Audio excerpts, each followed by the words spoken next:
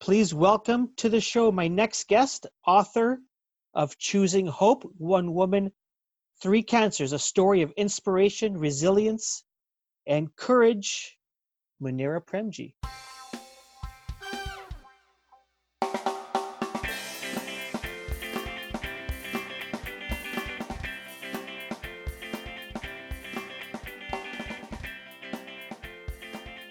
Hi. I am so beyond delighted to be on your show. I'm quite the fan, Karim. You're the one. I've been looking for that fan, and I finally found her. So thank you so much. Pleasure. And thanks for your time as well. Really glad to be doing this with you today. So Munira, this is obviously it's an interesting book. I don't know whether you find it interesting. We were talking before we started recording about you many, many years ago, seeing me speak on stage somewhere and having an inkling that I'd be doing something like this. And I never take myself seriously. But thank you for those kind words. But I'm wondering, what do you think of your book?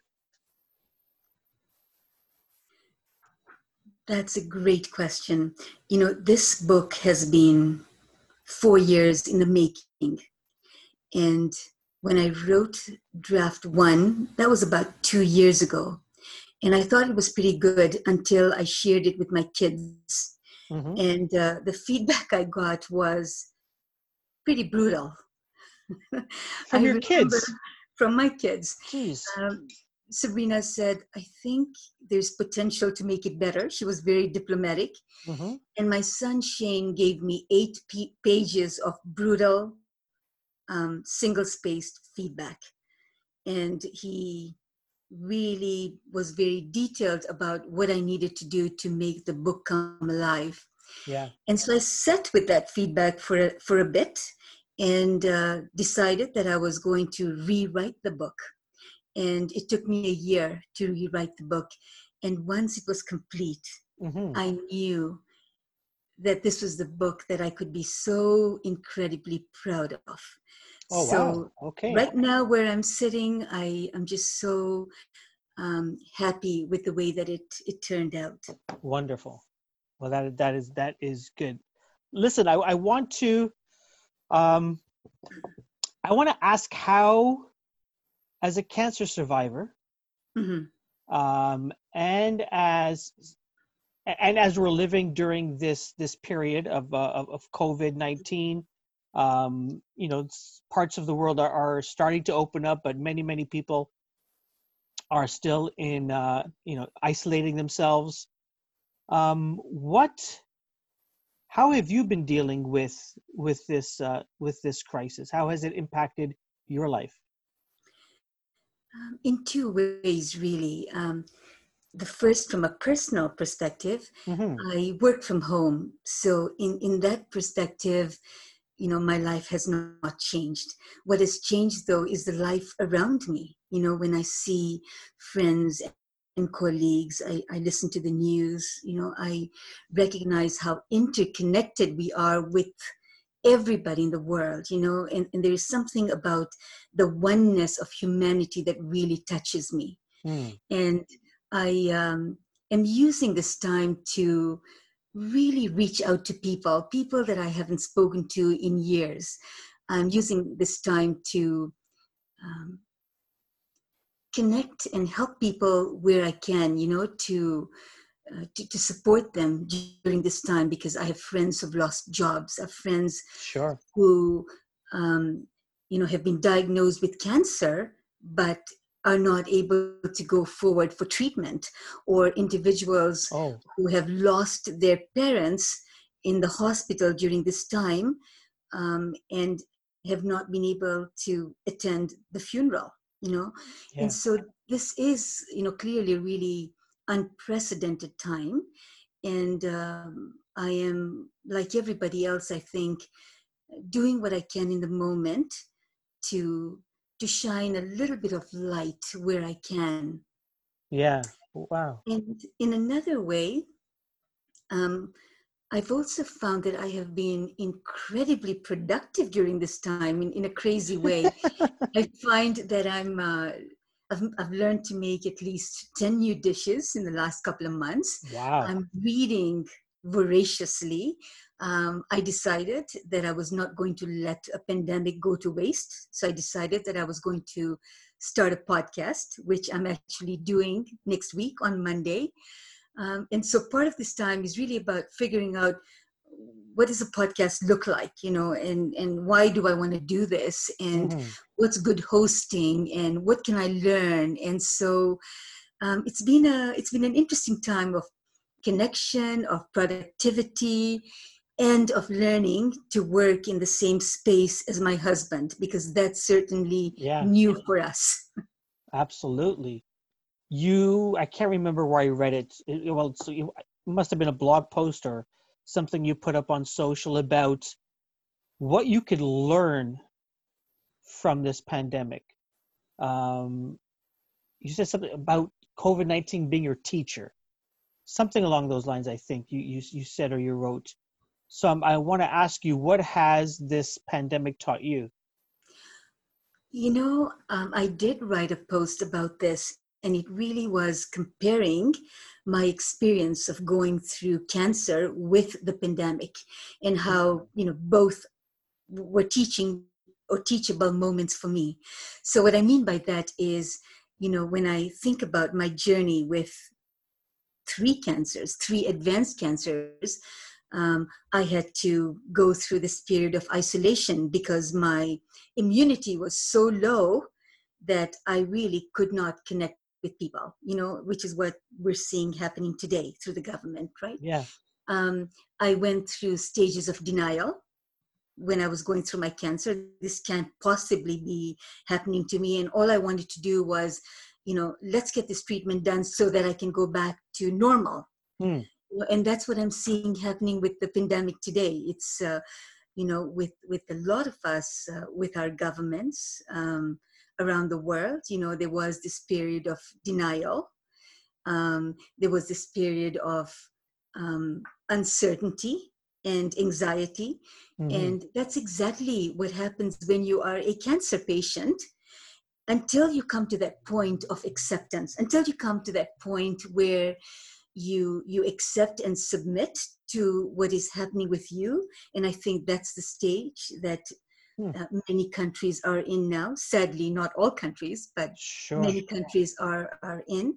That you then are able to move forward and say, okay, what do I want my life to be like moving forward? So with cancer, with the pandemic, I certainly see parallels, and I see both being teachable moments about what it is that you want your life to look like after the cancer, after the pandemic, if that makes any sense. Wow. That's really interesting. That's going to take me in so many places. But I want to ask you about your denial when you were first told by the doctors that, the first, I guess you found out you had two cancers in one. Hmm. Um, Tell me about that denial. You talked about denial. Tell me about that. So, in terms of context, I have been healthy my entire life.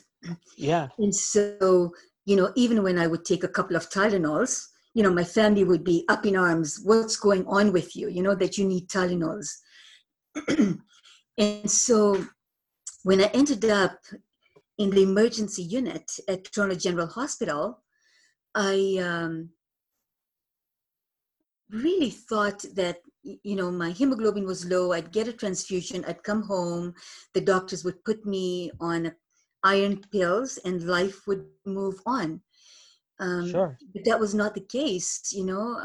They recommended that I stay in emergency longer, and there were tests after tests after tests that night. And I think it was the very next day that Dr. Wu, came into our room. Nagib and I were sitting, and we were actually at that time speaking about how I was feeling really guilty about taking a hospital bed, from someone who potentially needed it more than me. Hmm. and he comes up and he says, you've got multiple myeloma, and it's an incurable cancer. And I had never heard of myeloma, didn't know what it was. So we immediately went to Mr. Google and found out some horrible facts about myeloma. And, I don't think I was ready to accept that. It was complete and absolute denial, until 2 weeks later, when I was diagnosed with a second cancer. And this is stage 4 non-Hodgkin lymphoma, which was really aggressive. And so you're absolutely right. It was like a double whammy for me, double whammy, 2 cancers and complete denial. I don't think I actually totally accepted this for like a good 6 months. Like for good 6 months, it was like, okay, let me do what the doctors asked me to do. I'm going to be a good patient. I'm going to do my part, and then I'm going to go back to work, and life's going to be normal. But it wasn't until 6 months later, that it kind of really sunk in for me that no, life's not ever going to be normal, and that I better deal with it. What was there something that happened that you said, okay, I better deal with this now? There was a couple of things. One is, I think in my head, I had thought, and this was a number that was given to me, that I didn't have more than 6 months to live. So for the first you were told that? Sorry to interrupt. You were told that by the doctors? Yeah, pretty much. I remember, given my circumstances, it was not looking very good that I was going to make it through. So somehow, somewhere in my head, I gave myself 6 months, and so then I started to think, now, if I'm going to die in 6 months, I need to figure out how I'm going to, spend the next 6 months. And really, it was around decorum. And I became really serious because I thought I was going to die. And so I needed to be really serious, and that's not the way that I am. And I remember, when that 6-month countdown came and I was still alive, I thought, okay, well, this kind of sucks. I'm here and I'm alive. And so clearly I'm not dying. So maybe I need to really figure out how to live. But it was this thing that I'd concocted in my brain based on what I heard or didn't hear, which was, I had 6 months. And so I was going to maintain proper decorum. Now, what does that mean? Because, many people, ask themselves this question. They ask their friends this question. And it's more about, what would you do if you knew when you were going to die, right? And essentially, you were given this. You were saying, Munira, we believe you have 6 months. Right. Right. And, a lot of people say, oh, I travel the world. I wouldn't care. I do this. I do that. You talk about decorum. Can you explain that to me? Like, what do you mean by decorum? Well, while I was in the hospital, really, really sick, I decided that, when I died, people would come home, to pray and stuff. And I thought I really wanted my home to be looking good. And so while I'm in the hospital, I contracted with somebody to put hardwood floors in my home because I really wanted, my place to look decent. And I, worried about things like, a will. I worried about taking care of what my funeral would look like and how I could take away the burden from my family if I were to plan it. I thought about, what I could say to each individual in my family that are so important to me, So it was really a serious time. It was really around how do I put all my affairs in order so that when I died, my family did not need to worry about what to do because I would have taken care of all of that. So did you get all that settled within 6 months? That and more and That more. that is so now you're no matter what happens or whatever, everything is good. Everything is so good. And I think, that's one of the biggest lessons that I learned from cancer, which is, um, cancer, when you've got limited time, when you're living on borrowed time, Mm. very, very quickly you start to realize what is important in your life and what are things that you don't pay attention to. And, today I sit in that place of such clarity. There's 3 or 4 or 5 things that are really important to me. And I invest time and I invest energy in those things. And I've become very, very good at saying no, because every time I say yes to something, I think about what I'm saying no to, and vice versa. Hmm. I I don't waste time on things that I have learned are not important to me. So, it's one of those things. I don't like to say that cancer is a gift, because in my case, it's a gift that keeps giving. And it's not a gift that I would ever wish on anybody. But having Hmm. said that, if I could look cancer in the eye, there's so many wonderful lessons I have learned, you know. Um, Part of it is exactly that, what is important to me, and how do I live my life now so that it is joyful. Wow. Can you tell me one of these things that you say no to? One of these things that you find is not in your top five things that you want to accomplish, want to do? I'm curious about that.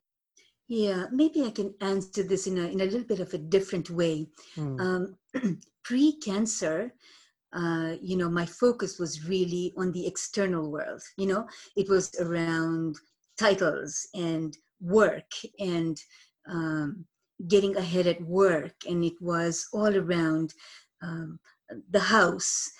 Everything was external. It was, how much money I was making. And I don't think that I did that consciously. It was just where my head was at. Everything was external to me, and so that's where I put a lot of my attention and energy. You know, Hmm. um,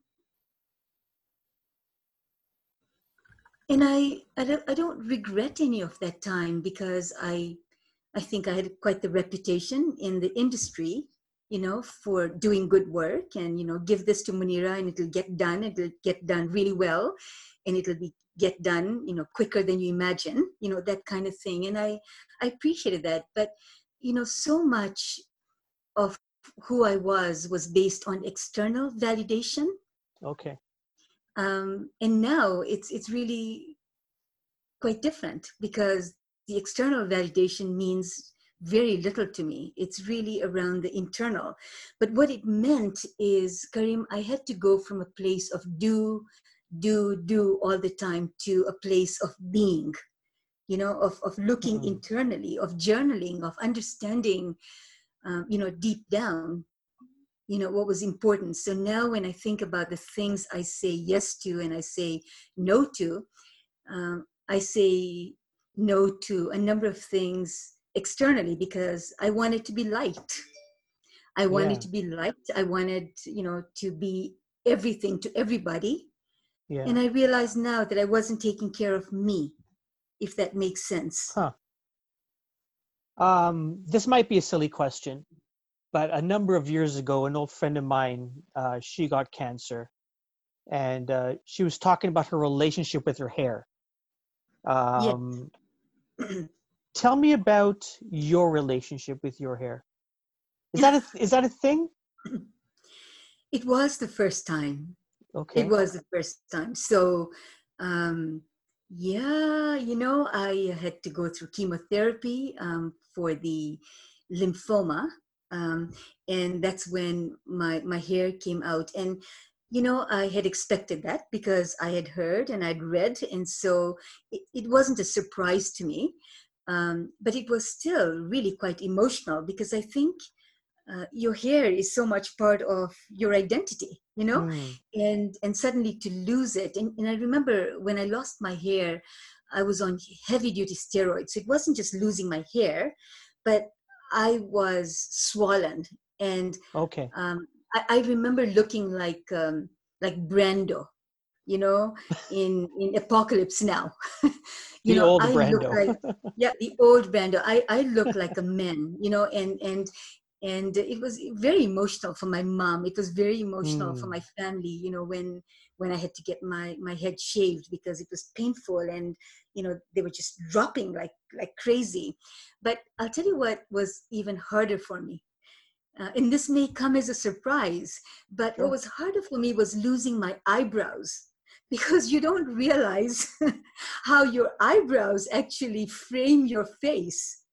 And I remember, you know, one time when I actually, in the middle of the night, you know, I went to the bathroom and I looked at myself in the mirror and I screamed, like I totally screamed. And it wasn't the hair, it was really the eyebrows. Because imagine when you have no eyebrows, you know, how Yeah.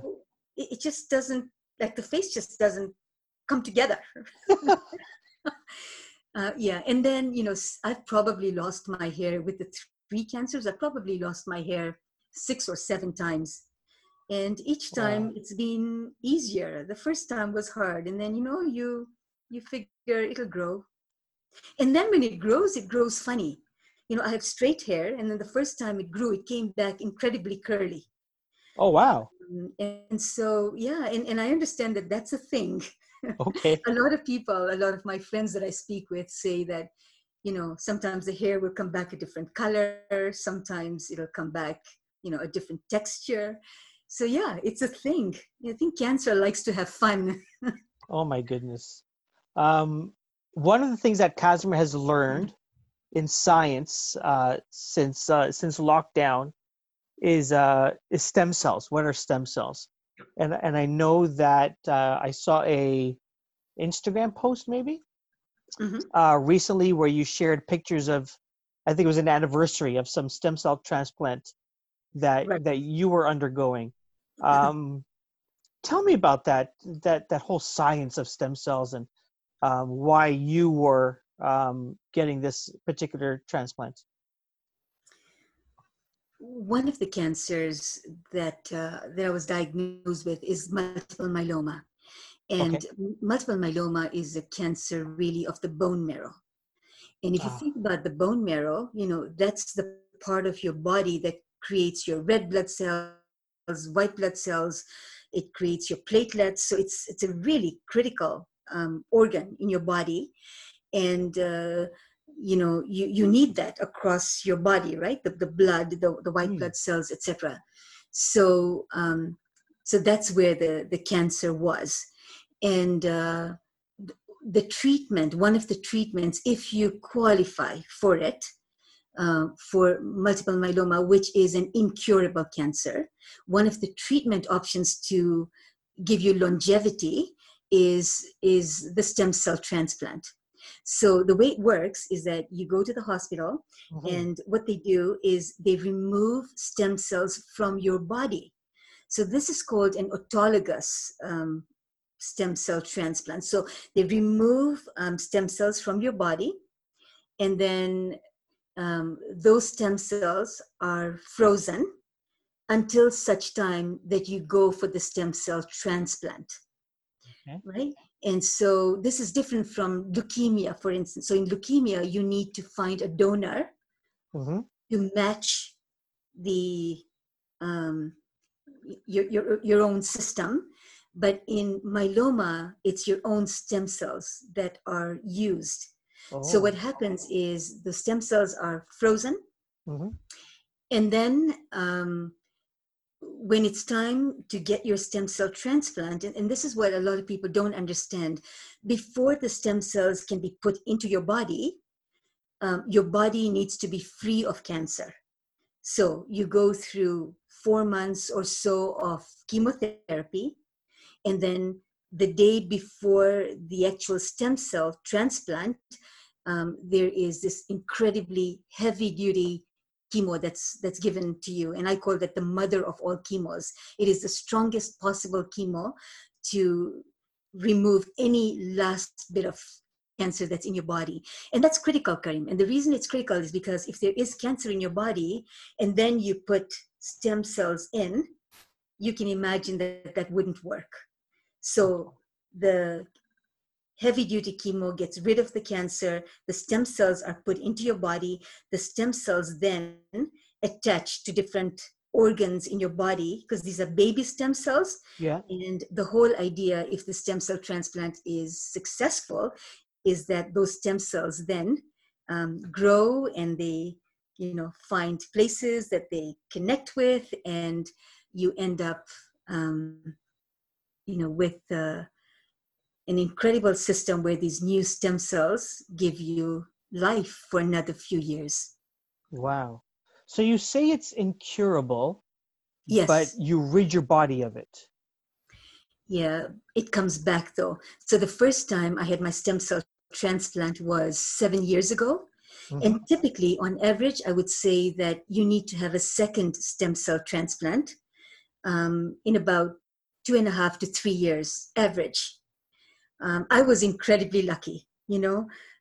I was able to go 7 years before I required a second stem cell transplant, which was about 6 months ago.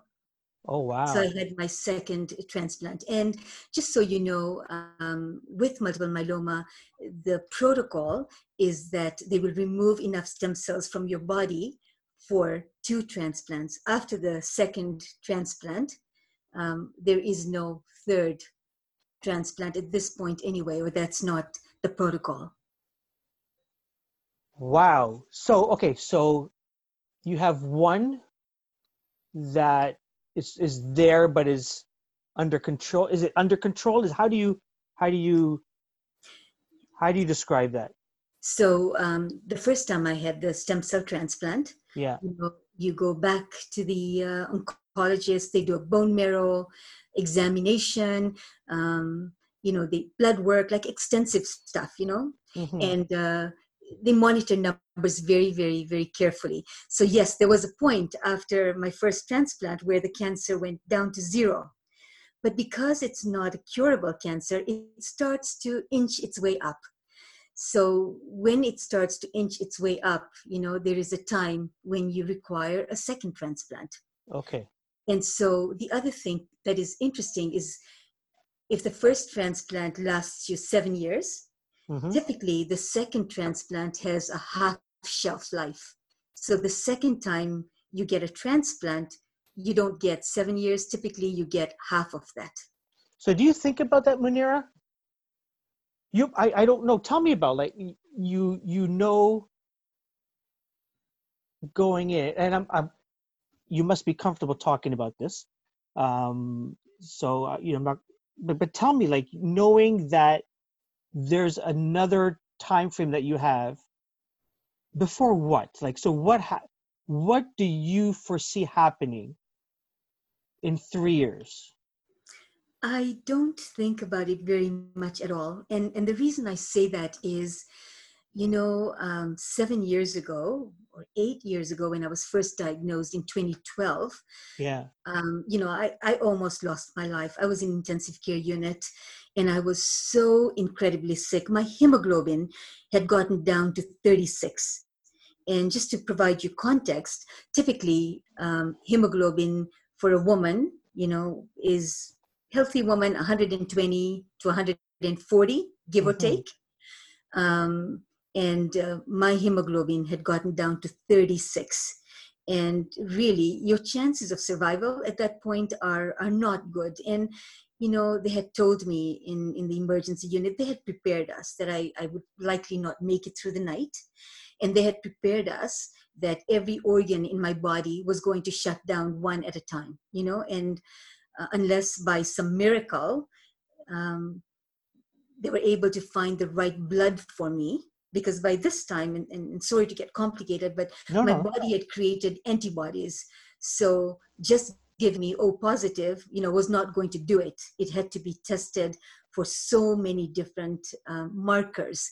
And and the chances of that happening were really nil. So I guess I made my peace in that intensive care unit that day. I really had made my peace. I thought it was really the last time I was going to see my family. And then by miracle of Mm. miracles, they found the blood. Yeah. It was infused in me, and I actually walked out of intensive care the very next day, completely to the shock of every doctor that I knew. And so, do I think about what's going to happen in 3 years, 3.5 years? No, I've really made my You peace. made your And peace. Yeah. it's about now for me. It's about living in the Mm. here, in the now, living in the present. Yeah, I don't really concern myself much about the past or the future. You talk about that one of the things you wanted in your book were the voices of your family, because you say that you didn't go through this alone, that your family and in general caregivers also go through um, the battle with cancer. Um, and so I'm curious, you've made your peace. Um, Tell me about the discussion or discussions you've had with your family about that, and have they made their peace? Thank you so much for asking me this question. You're absolutely right.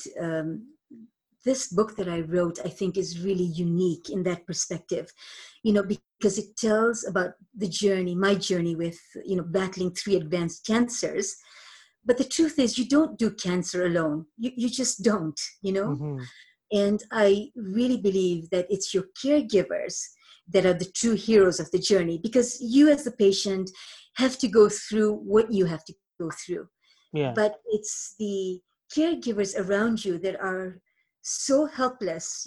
They see a loved one go through this and they don't know what to do. And Mm. it was really important for me that their voices be heard. And I think that's what makes this book unique. And I pitched this book to a few editors, and I said, this is how I'd like to tell the story. And the editors that I spoke with said, no, this is too confusing. This is too confusing. You need to find out how they were feeling, and then you need to tell that in your own words. And I said, no, that's a non-negotiable for me. Yeah. I need their voices to be heard. And, that's one of the reasons I'm just so grateful that Mowenzi House, who are the publishers of this book, saw what I was trying to do. And from an editing perspective, MG Vasanji, two-time two Giller Prize winner, Mm-hmm. was the editor of this book. And it must have been so hard for him to keep all the voices together. And that's one of the things that I'm really thrilled about, because the book has a flow. And my husband, Naguib, and my daughter Sabrina, and my son Shane have their voices. And the other part of this, to answer your question, is I didn't even know what they were feeling or thinking Mm. until they were writing it. When they wrote it, I'd go, oh my goodness, is this really what went on for you? Mm. Is this how you really felt? Like, I'm so sorry when I see this. I'm sorry I wasn't there to appreciate it. So it was a really it was tough writing this book, very tough writing this book. Wow. Um, we talked earlier about how life has changed, uh, specifically around COVID, because you've got a compromised system, so you've got to be, although you've always worked or you've been working from home for a while, there's still things that you have to be careful of. One of them is not going grocery shopping, Yes. and your husband going grocery shopping. Yes. And when I read that blog post, I go, that's me. But one of the things I get frustrated is when Minaz doesn't pick up the phone, so I can ask her, what is this? What package What kind of packaging does it come in? Right. Where do you find icing sugar? Is that Exactly, exactly. Yeah. Oh man, I know. I wrote that post and I still continue to get feedback on that post. People are continuing to respond to it. And I remember when I was writing that post, I was laughing so hard. I just could not control myself because I was writing this post as Naguib was grocery shopping, yeah, And I think, we're beginning to learn so much more about each other. And part of it is that I do all the grocery shopping, with my mom. That's our thing to do. And Naguib tends not to, be bothered with that. sure. And so, yeah, when he came home that day, it was so funny. But, he gave me a lot of feedback about the next time I give him a list, it has to be done by aisle, and pictures would be nice. and, Yeah, yeah, exactly. And um, he couldn't believe how many different types of apples there were, there. and Yes, yes, exactly, right, specific a whole, apples. exactly, Quantity. You've got to tell them quantity. Don't just say apples. How many apples do that's you right, want? that's Uh, right. So I I I ended need up that too. getting, yeah, I ended up getting, God knows, I don't know, like 10 eggplants. And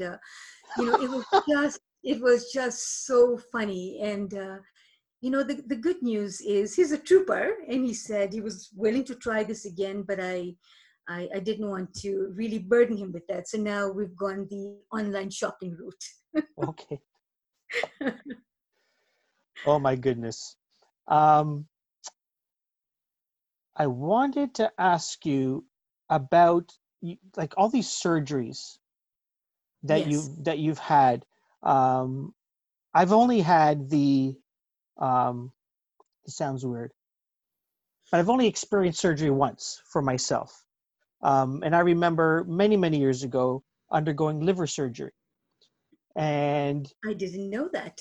yeah, this was the year that Canada finally won the gold medal for Olympic ice hockey. Okay. So whatever year that was. And so I never got to watch the game, by the way, because I was under the knife at that exact time that they were playing. Um, Crazy how you timed that, eh? yeah, but my family, they were out enjoying it. They were having fun watching the game. Um, but I remember sitting with a doctor and him saying, okay, I think we're going to do the surgery on this date. And I say, perfect, just get this, whatever it is in my liver, just get it out of me. I'm sick of being here. And him saying, wait, I have to tell you everything. I have to tell you what we're going to do. I have to tell you the risks. Um, you tell me about these conversations with your doctors as they're sitting down with you saying, okay, we're going to do, whether it's a stem cell or whether it's the chemo, all these different procedures that you've had. Tell me about some of these conversations. So again, in terms of context, when I think about the multiple myeloma, the lymphoma, those are what are called orphan cancers. Unlike a cancer like breast cancer or prostate cancer, which is more common. And so with lymphoma, with myeloma, I was incredibly lucky to have the Mm. oncologist that I had. So Dr. Tiedemann, my oncologist, had expertise in both cancers, in the lymphoma and the myeloma. And I got to tell you, from a patient's perspective, having the right fit with the doctor is critical. And Yes. so the very, very first time I met Dr. Tiedemann, actually we met him as a family. Shane and Naguib and I were there together. Our first inkling when we saw him was, man, he's young, and Shane was really thinking about, you know, already thinking about second opinions, and I needed to go to Mayo Clinic, and he had this Excel spreadsheet about all of this stuff. But one meeting with Dr. Tiedemann, was enough for us to know that we were in the right hands. Mm. And I feel that way 8 years later, because the truth is, he worries more about me than I worry about me, you know and I He being your know, doctor. yeah, my doctor. And he he's just so incredibly competent, and he is so compassionate. And he also, in addition to being an oncologist, also is very strong in research. Mm. That's half of what he does, research. And so I'm in really good hands with him. And so, when the other thing I love about him is his approach with me. He doesn't say, we're going to do this. It's very much a partner. And he's saying, here's the situation. Here's what I'm thinking. How do you feel? Mm. And, we, as you know, Karim, are rather opinionated as a family. And we Yes. ask a lot of questions. And, he's very respectful about that. And so I it's one of those weird relationships where I actually so look forward to seeing him because I just know that I'm in great hands. And I have to say that that's true as well for my doctors at North York Hmm. for the breast cancer. The same thing. Um, so yeah, I think it comes down to fit. It comes down to fit, and it comes down to a trust, and it comes down to faith. And with the breast cancer, it was much easier because there is such a protocol. If you have this kind of breast cancer, then this is what you follow. If you have this other kind of cancer, breast cancer, this is what you follow. So the protocol for breast cancer is pretty much. Okay. You had sorry, your doctor's name again? Tiedemann? Yeah, Dr. Tiedemann. He wrote the foreword in your book.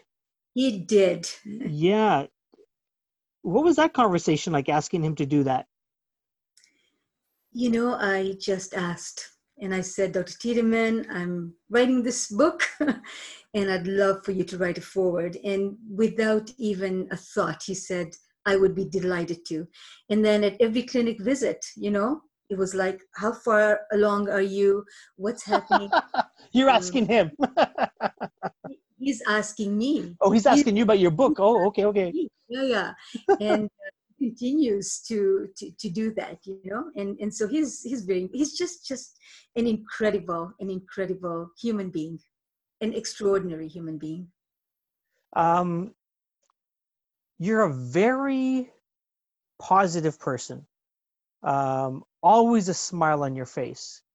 Um, Tell me about, and I have to say, um, there must be times where you break down, where you get angry. Um, Tell me about some of those. Tell me about the anger you must have felt, or the sometime along the road, whereby not just one, but then two, and then three, and then your issues with hemoglobin. Uh, how many times did you swear in how many different languages? Tell me about the role that emotions like anger and fear played. You'll be surprised to hear there was very little in terms of fear because I had accepted and submitted. Mm, And perhaps I can talk a little bit about that piece because sure. I think it informs everything I do. Um, so I think it was 6 months after I was diagnosed with the first two cancers. Um, and I remember that moment actually when I had a conversation with God and I said, okay, you are the master architect. You are the producer. You are the director. You obviously know the plan and I don't. You Hmm. know, I don't understand all of this, but you do, and I trust in you. So I just want you to know that I am completely submitting to your will. And all I ask is for two things. One is allow me to go through this with grace and, look after my family, Mm. through this time, you know? And I can't even begin to tell you the freedom that I got from doing that. And when I talk about submission and acceptance, it's not passive.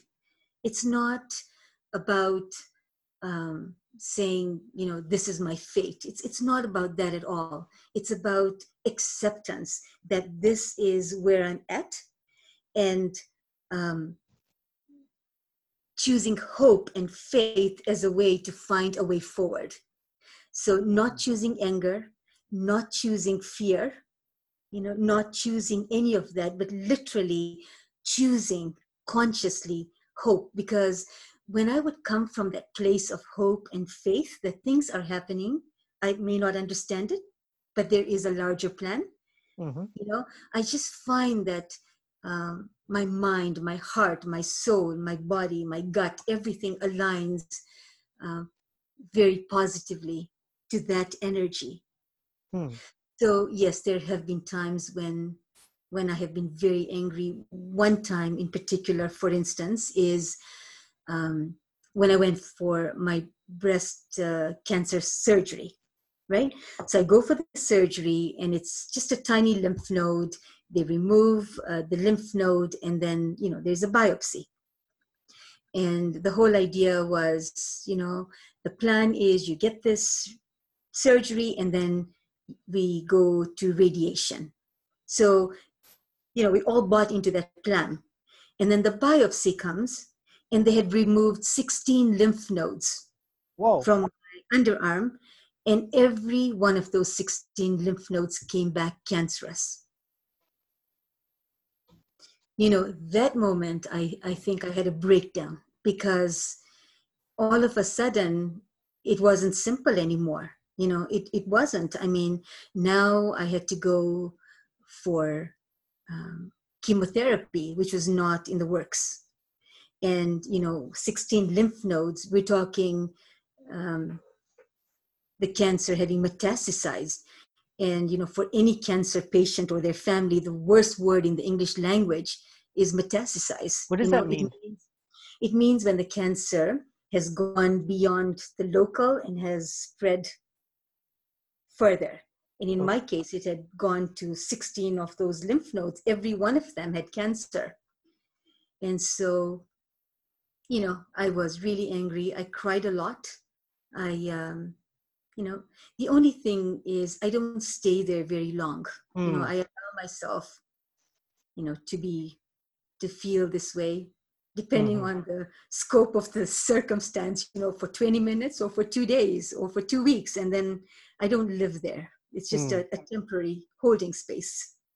Wow. I totally forgot to ask you this question when we were talking about your battle with your low hemoglobin count. Is that when you guys were naming each of these blood? What were these blood packets or something, or? Right. So I needed, this was when I almost died, when I was in intensive care. And we had the blood lab trying desperately to find the right blood for me. My That's right, yeah. hemoglobin is 36. The emergency doctors had pretty much given up hope that I was going to make it. We were talking about last rites, so the situation was pretty dismal. And it was honestly, I believed as well, the last day that I would see my family. And so, you have my daughter Sabrina and her boyfriend, who's now her husband Afsal there. You have Shane and Shane's friend Aliyah Sundarji, who's a doctor now, waiting in the room, and you have Nagib. And they were trying to bring some levity to the situation because it didn't look like I was going to make it. And so the whole idea was, let's name each one of these this blood type, so each one of us got a chance to name them. And every time I've had a transfusion, we always name the there's something about the humanity, and we remember the people that donated blood to save a life. So there's something beautiful about naming the bags that make them feel human, right? Yeah. Wow. So do you name anything else weird? Yeah, well, the names were Eva for one, Massimo for another, Cullen for another, and then the name that really stuck for us was Popat, and that came from my son Shane. I don't even know why, but yeah, different names each time there's a blood transfusion, and I've had so many, many blood transfusions over the last 8 years. And you always name them. Always name them. Always name them, and always say prayers, for those that donated the blood to keep me alive. Wow. It's interesting because there's a they're having a shortage now of blood, donated blood, because everyone, people don't want to go out and sort of do that, and there's a drive going on right now. And because of my infatuation with tattoos, I've been unable to donate blood for a while, but I finally signed up. So in a couple of weeks I'm going to I'm so proud of you. The need for blood is really critical, especially now. And I think only 5% or so of those who are eligible to donate blood actually do donate blood. And the statistics are that for every time you donate blood, you can save up to 3 lives. Wow. So I'm very proud of you. Thank you. Did you ever consider alternative medicine at all? Like, no, I don't want to go through chemo. I've heard horrendous stories. I'm going to go and do this other thing. I never did. And I think part of it is, once I had trust and faith in the doctors that were put my way, it just made sense to move forward that way. Having said that, I would try things like acupuncture, acupressure, stuff like that. But that was really as a supplement, not as the cure, not as the treatment. Fair.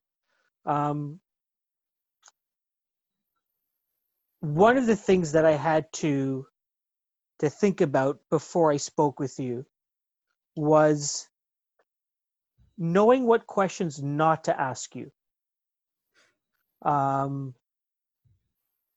Because I'm sure you probably get asked the same question by friends, by people who mean well, so many times over and over and over again. So I want to ask you this question. Go on. I'm curious. Now I'm intrigued. And I know you're so positive, but I need you to tell me, what things have people said to you that you are, for lack of a better way to phrase this, that you're sick of hearing all the time? That's a really good question. And I actually write about that in the book. I think the chapter is titled something like "The Top 10 Darnest Things People Tell You." Oh, yes. That's right. Yeah. Yeah. And, it's so interesting. And I know that people mean well, but oftentimes the conversation would be something like, you have cancer, and, my mother's aunt's cousin's husband, had cancer, and usually it ends with, and he died. And I find that a bit interesting. Now I find it humorous. There was one that I found really quite interesting. It was a waitress at a restaurant that we love to frequent for breakfast, and she said, "Yeah, I know exactly how you feel. My dog has cancer." And I had to kind of process that, and then I recognized that really her dog for her was everything. So it really is where that person is coming from. Or one that I get a lot is, you're such a positive person, and you've done good stuff, and why you, and I need to say to them, cancer does not discriminate. Anybody can get it. So it's interesting. And what I write in the book is sometimes all you need is for someone to come to you and say, "Hey, I can't even begin to imagine what you're going through, but just know that I'm here, and if there is anything that I can do to to support, or when somebody would drop off flowers, or when somebody would drop off a carrot cake. I had a lot of really wonderful people in the community, and I felt such tremendous love. When I'd write in a blog that I really like whole nut chocolates, and the following week, Oh my, I love whole nut. yeah, I would end up with 10 whole nut chocolates and emails saying, this one's from London, England, like it's the real deal. And so there's so many ways for people to show love. And, Yeah, that's I so never true. got irritated by it, but it was more, it was just funny, what people would say. Yeah. You said something interesting about cancer doesn't discriminate. And a few years ago, I don't know what was happening or what was going on, but I had this conversation with someone about cancer. And it was this whole idea of, I think we're talking about the different charities there were and where a lot of money seems to go and stuff. And again, this was not based on any research any of us were doing, but it was all on, there's all these, cancer charities and a lot of money goes there. And I remember saying something to the effect of, in my community, our community, cancer is not the big thing. It's heart disease. Our community battles with heart disease over and over and over again. I don't know why I'm telling you this, but this is what I wanted to ask you. Knowing the type of person you are, I'm sure you never thought of this, but I'm curious about in terms of you never thought the way I used to think. But I'm curious about if you ever had a relationship or your thoughts about cancer before it came knocking on your door. Karin, the truth is I didn't give cancer much thought. Mm. I mean, from a donation perspective, yes, I have supported a number of different organizations, Mm-hmm. including, the Cancer Society. But no, I never really gave cancer much thought. I never gave death much thought. Sure. Was not part of my radar. It Yeah. really was not something I concerned myself with. I didn't have family members who went through it. So it was not something that I really was connected with in any way. Today is a different story, obviously. Yeah. Yeah.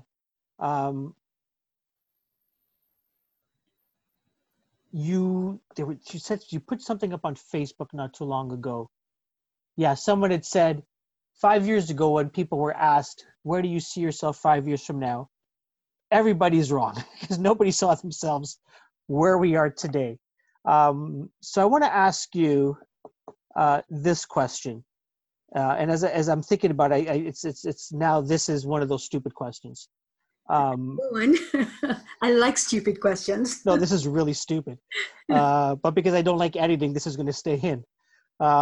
Where do you see yourself if where do you see yourself 5 years from now?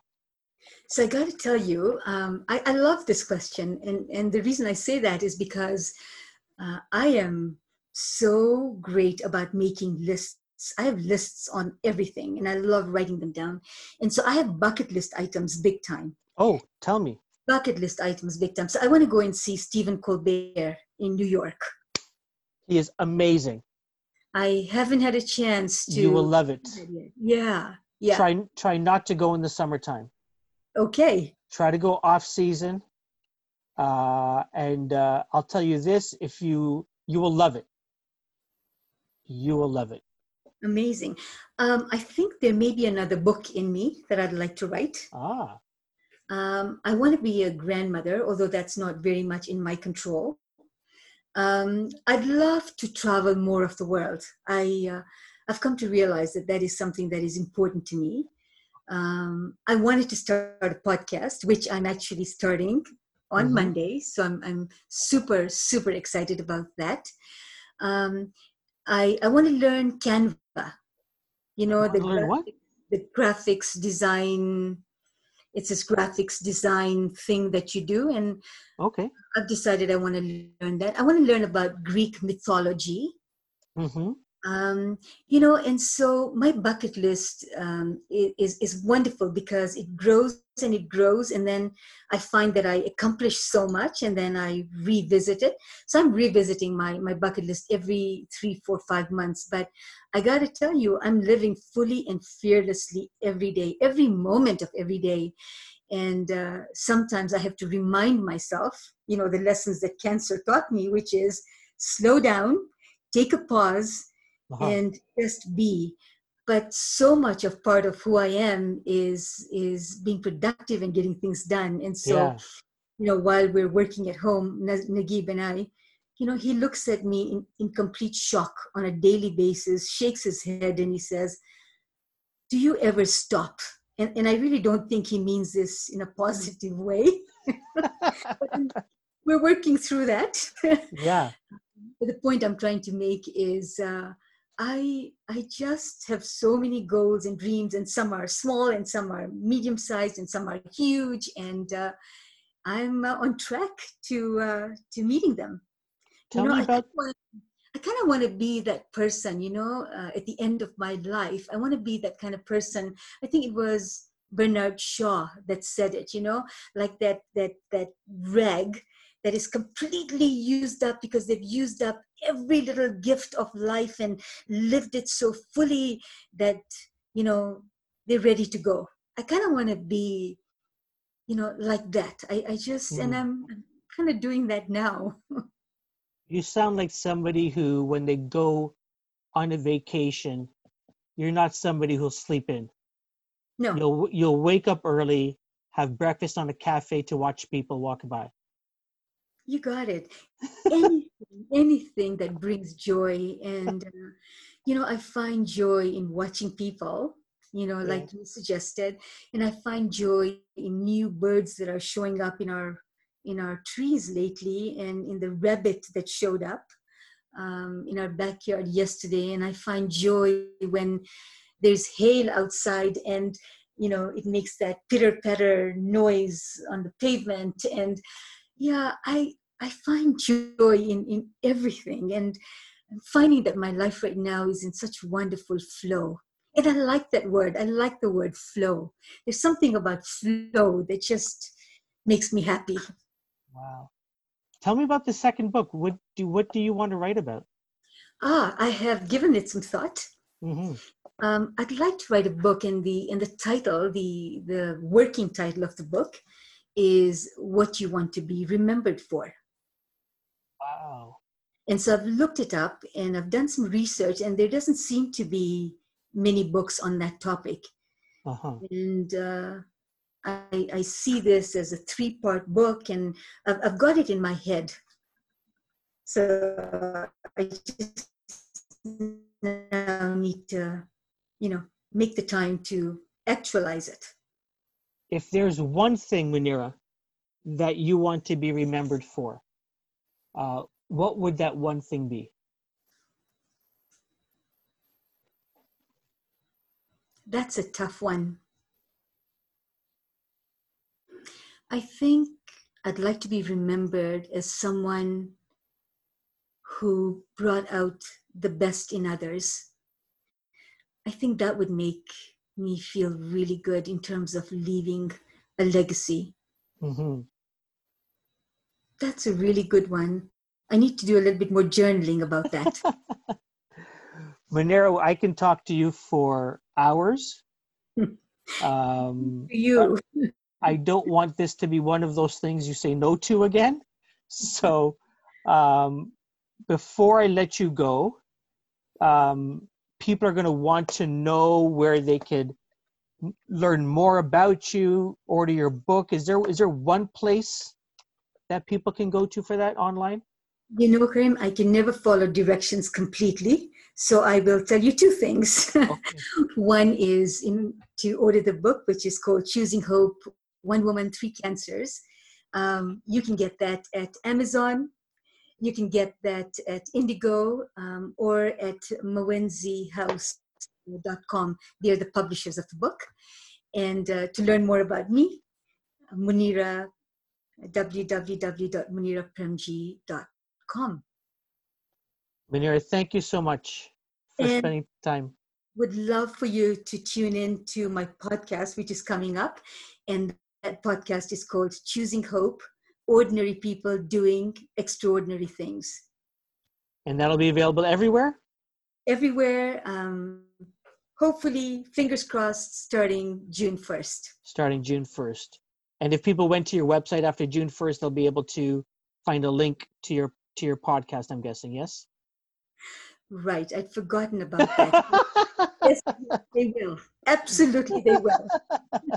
Something to write down on your to-do list. You got it. Awesome. Munira, this has been a pleasure of mine. Thank you so much. And it has been a delight for me. You know, I've never done a podcast before, been a guest on a podcast, and thank you for making it so easy. You just have a knack for this, and I really, really appreciate the opportunity.